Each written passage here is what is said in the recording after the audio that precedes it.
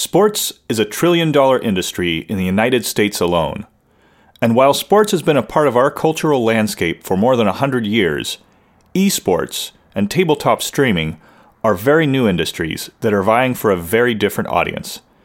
Can these new forms of entertainment satisfy the nerd world's need for an alternative to football, basketball, and baseball? We'll discuss that and more today on Dungeons and Tangents.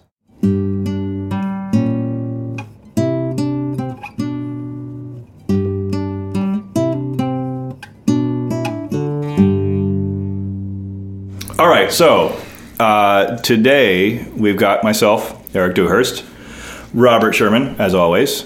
Sorry, I pointed at him as he was drinking.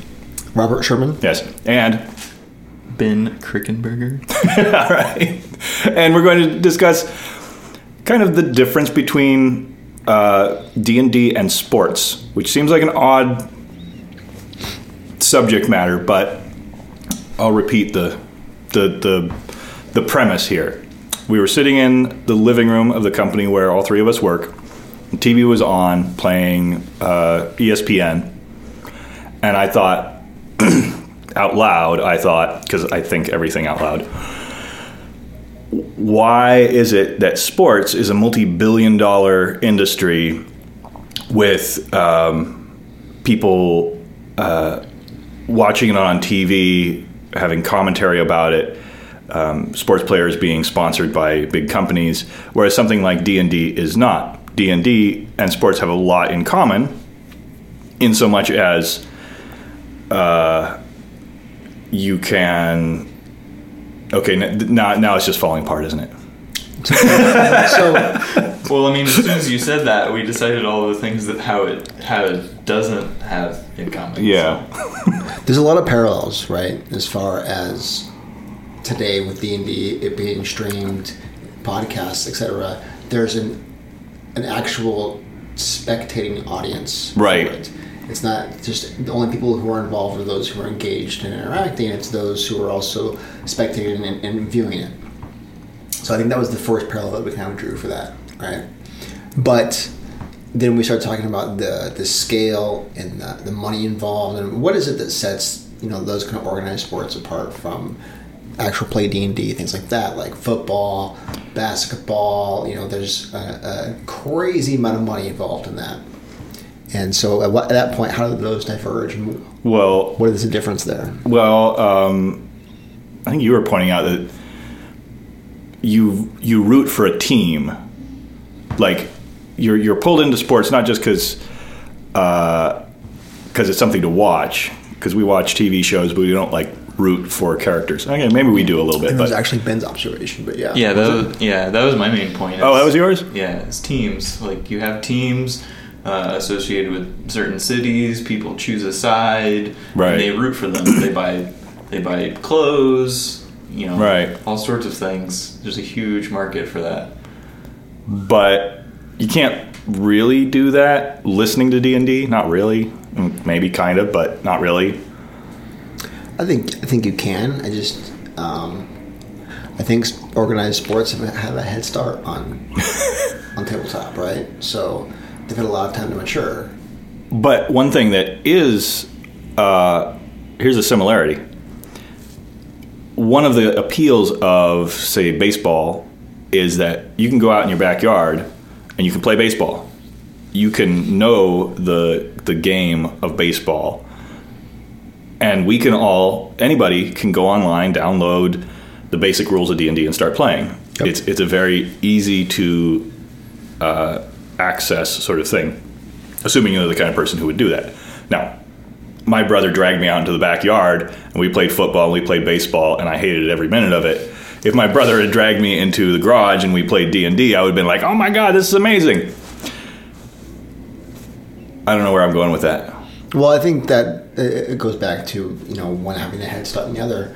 There are, parents and siblings today who are like, hey, let me teach you about D&D.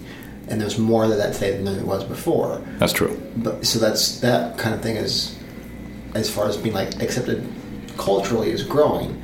But for hundreds of years, it's been, hey, let's go in the backyard and we'll play catch, or we'll throw a football around or play frisbee, or I don't know, whatever that typical experience is. I'm not familiar with it, but that's ingrained as being not just acceptable but expected, right? Mm-hmm. I felt like I was failing as a little boy when I couldn't hit the ball or I didn't give a shit about hitting the ball. Right. And a lot of it, like for me, I didn't, to this day, know almost nothing about sports. So I would go out and play, I'm 7, 8 years old, and I would be the only person who didn't know the rules to these kinds of games and stuff. So I was explaining football to you earlier today. I still don't get it. Yeah. You carry the ball to the other end. But like, that's pretty much it. I would go out into a playground and there'd be all these other kids who are like, not that old, like 6, 7 years old. They thoroughly know all these rules. Right. And it's expected that everyone else will. So it's so ingrained culturally that's a huge advantage for that industry to make money, right? Yeah, it's not like parents don't buy kids their first set of dice. They should. They should, but they don't. Travesty. Disclaimer, choking hazard and all that. But, yeah. Well, you don't buy. Okay, maybe you buy your kid their first football when they're 3, if you're that type of person. I had a friend in the first gaming group that I joined when I moved up to Portland, and he was expecting the kid, and I actually went out and I started to figure out how I could get like a rattle, but then take it apart and pull like whatever was out of it and put in those mini dice. And then I started thinking, okay, but what if it comes apart and then the kid chokes on it and then I killed my buddy's kid? And then, so I immediately started to kind of escalate and spiral like how it could have gone wrong and all that. But in the beginning, before my OCD, then I was like, this is a great idea. I'm going to make millions of dollars, before lawsuits and all that. So... Yeah, I could see you very quickly moving to, how is this going to end up murdering someone? Yeah. How is this dangerous? How is this going to make me responsible for something terrible? Yeah, never mind. So I guess the first question, the topic is, can D&D be as big as sports? And then we got into talking about esports. Yep. Yeah. Because esports is almost as big as normal sports. I think esports has a long way to go before it's financially as significant as regular organized sports, but it is big enough right now that it's using the same model, essentially. Yeah. Where you're getting regional teams together to compete against other regional teams. They're getting backed by a sponsor. Yep. And people on these teams, it's basically all they do.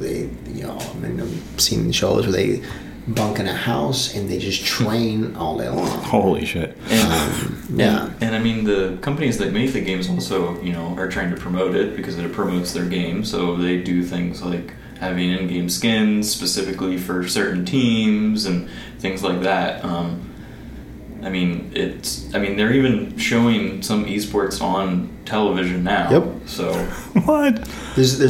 I am so out of touch. Now. Yeah. So it's definitely taken off. I think it's still kind of finding its feet, but ultimately this all comes down to money as far as how big it is, right? Right. So, and we were talking about this also the other day, and that is that the people who actually organize, fund, and hold these kind of events, they don't, spend millions of dollars. And this is my opinion, so I'm sure I could be wrong. I'm pretty certain I'm not, but they don't spend millions of dollars to build a stadium because they love football.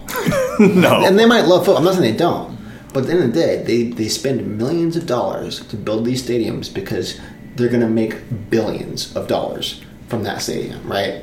So it's a financial investment, and it's there because people love football so much. They're going to make that money. They're going to go and then pay for it. But ultimately, whether it's football or a movie or a TV show or D&D or watching esports, it's all entertainment. It's all we the consumers saying, I want to watch something that's going to entertain me. But how do you get somebody so emotionally invested that they're willing to shell out that kind of money about the content you're providing? Well, and the sports industry, they have entire sections of the population convinced that they have a chance to be a pro, right? Like kids grow up thinking, I'm going to be a pro athlete, left and right across America. And nobody sits around, well, okay, these days kids are thinking, I can be a pro video game player. Mm-hmm. That happens now. Nobody says, I'm going to be a pro DM. Well, not just a kid thinking like on their own. Well, they might. I probably did when I was a kid. You know, I also thought I was going to be the space cowboy. So, how's that coming along? Work in progress. Not dead yet, so there's still potential. But there are no, that I've ever seen at least, D&D scholarships. There are no D&D recruiters. Like, there are multiple things going on every day that are actively seeking to make this happen for organized sports, right? Right. Recruiters, scholarships, like this is something that's being fostered every day because they want this to be a thing, and it is a thing. So I think that's the kind of stuff that you're going to have to see before esports or tabletop is on that level. You're going to have to see where it's not just it's a thing. If you really like it, come to it. Which I think is where D&D is at right now. If you like it, you're going to go and you're going to find it. Or if you're interested, you're going to go and you're going to find it.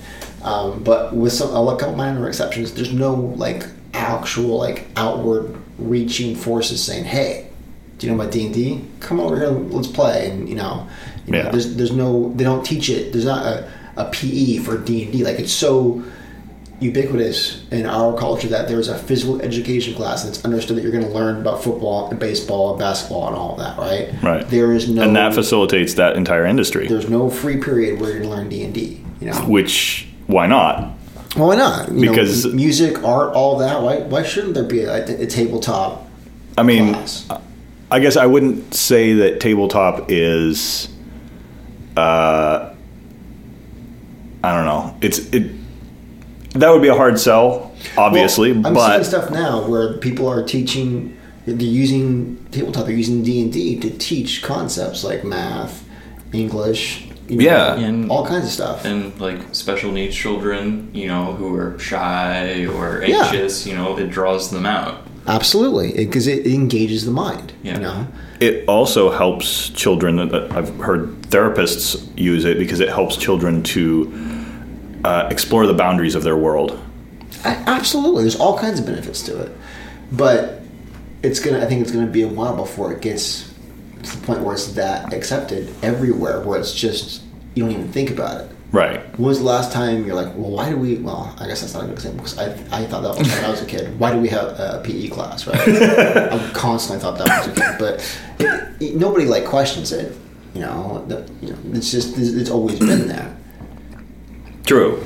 I guess I always thought, they're teaching us how to, I don't know, take care of our bodies. But no, it's not really that. It's about, hey, I'm going to teach you physical coordination because some segment of our population believes that sports is a core element of our culture. And it sounds like we're really kind of down on sports. Well, right. I don't think that's what I played sports when I was a kid. I played soccer. Don't get it that much. I don't know if soccer is a sport. That's something that I engaged in a lot when I was a kid. So it's just it doesn't really interest me all that much. But there, that's not across the board. The other sports I do like. So my personal beef with sports is not sports itself. It is the discrepancy between sports and other equally entertaining activities. Okay. Like the fact that sports culture owns huge segments of our population, and not just owns it from a financial point of view, but from the soul of the entire globe is owned by sports, whether it's cricket, rugby, baseball, basketball, football. As far as how people choose to spend their free time? Yeah. Yeah. But we choose to spend more of our free time doing things like playing some tabletop games. It could be D&D. It could be Cards Against Humanity. It could be whatever. Well, it also occurs to me that It's not a fair comparison because you could do a tabletop role-playing game about sports, and I'm sure there are some out there, right? Mm-hmm. And you wouldn't expect the same audience because it's not the same experience, right? Now, for sports, if you're going to play something like football at a high level, regardless of whether or not I understand it or I enjoy watching all that, these are individuals who perform at a top level, who've trained their entire life for it, and they're getting put in a physical space with 20, 30 other individuals that are in the same way. They get injured, they're doing things that normal people just can't do. Like I can't go up the stairs without being winded. It's going to get me to run 50 yards. I'm going to die. So the amount of effort in the logistical investment that it takes to get that many people to that level, then gather them, and then get them to be on the same page to do something, right? That's fair. To play D&D on that level would be, for me, like a level of like LARPing that I don't know like, possible. Like think of the SCA, right? When they gather at their events, that's what you're talking about. I think that's almost a more appropriate comparison because of what's involved in that. Right? So for anybody who's listening, if there's anybody listening, yes, the SCA. I'm listening. Oh, okay. So that's good. We got one. We've got one listener now, Robert. Woohoo! We got to start having more people join the podcast. One at a time. Just one at a well. Organic growth. I think I can fit another microphone into our system. Oh, you got it. So we could do two at a time. There you go. that's double the growth. Anyway, the SCA is the Society for Creative Anachronism. And they're effectively, it's like a private Ren fair. You go out and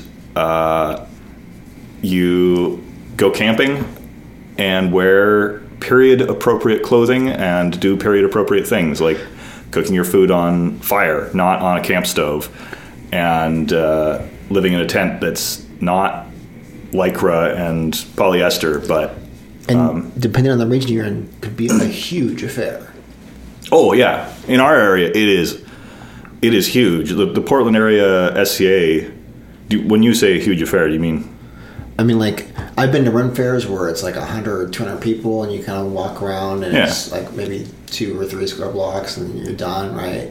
And I'm talking about, like, huge tracts of land where people set up canopies and it looks like something out of a movie. Like a village just popped up out of nowhere. Yep. That is pretty much every SCA event I've been to has been probably like 100 acres.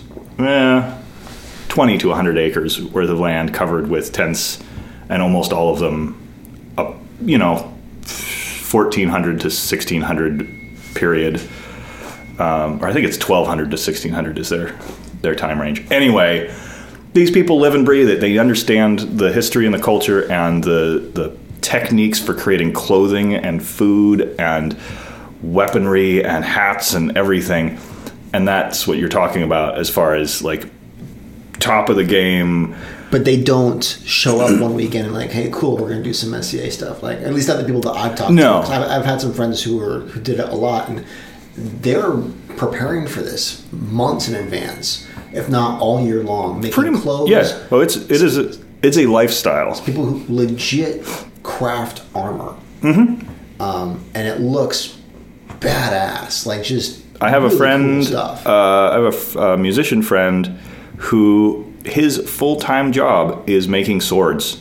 There you go. He makes rapiers, cutlasses. I'm not sure that he does broadswords. Does he just sell them online? Or yeah, online or other places. He has down in Eugene, he has a shop. And it's him and like 3 or 4 other guys who do laser cutting, laser etching, and I don't know that they do any forging. I think everything is laser and grinding.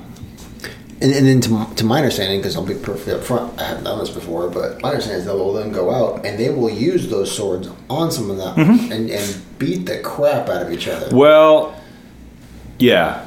There's okay. That's but to that point, like there's that is that kind of investment where you can legit get hurt. Yeah. There's a lot of people involved. Yep. You're investing your time and your money in it.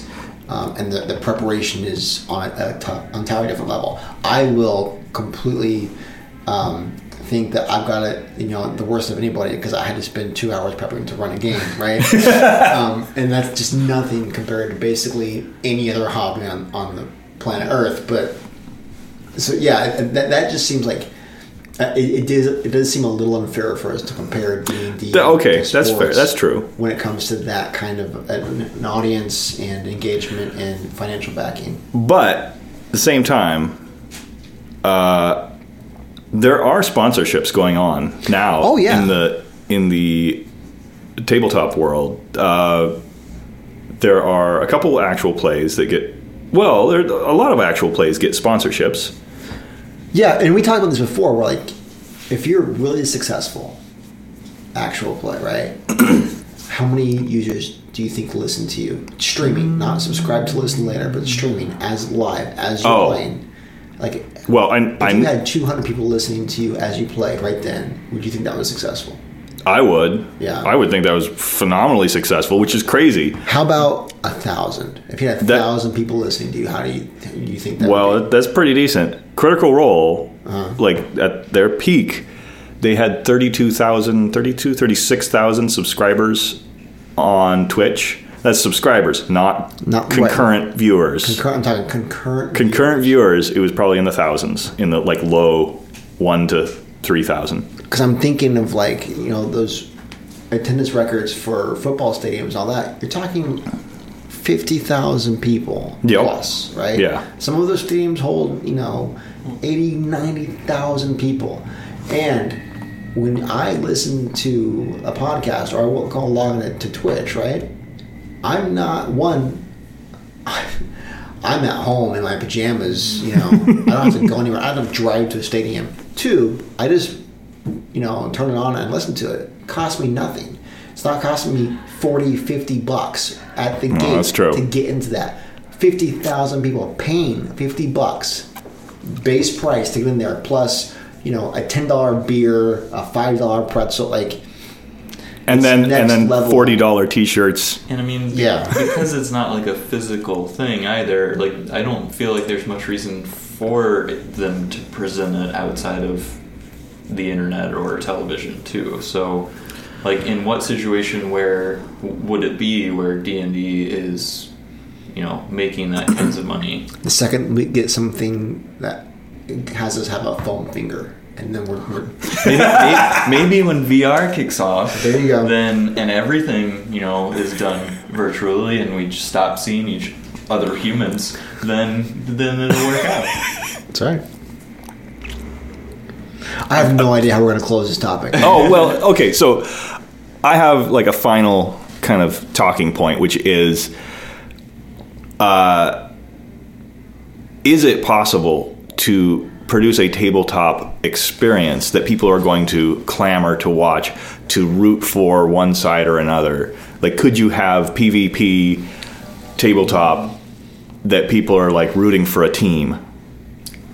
I mean, I think it would be...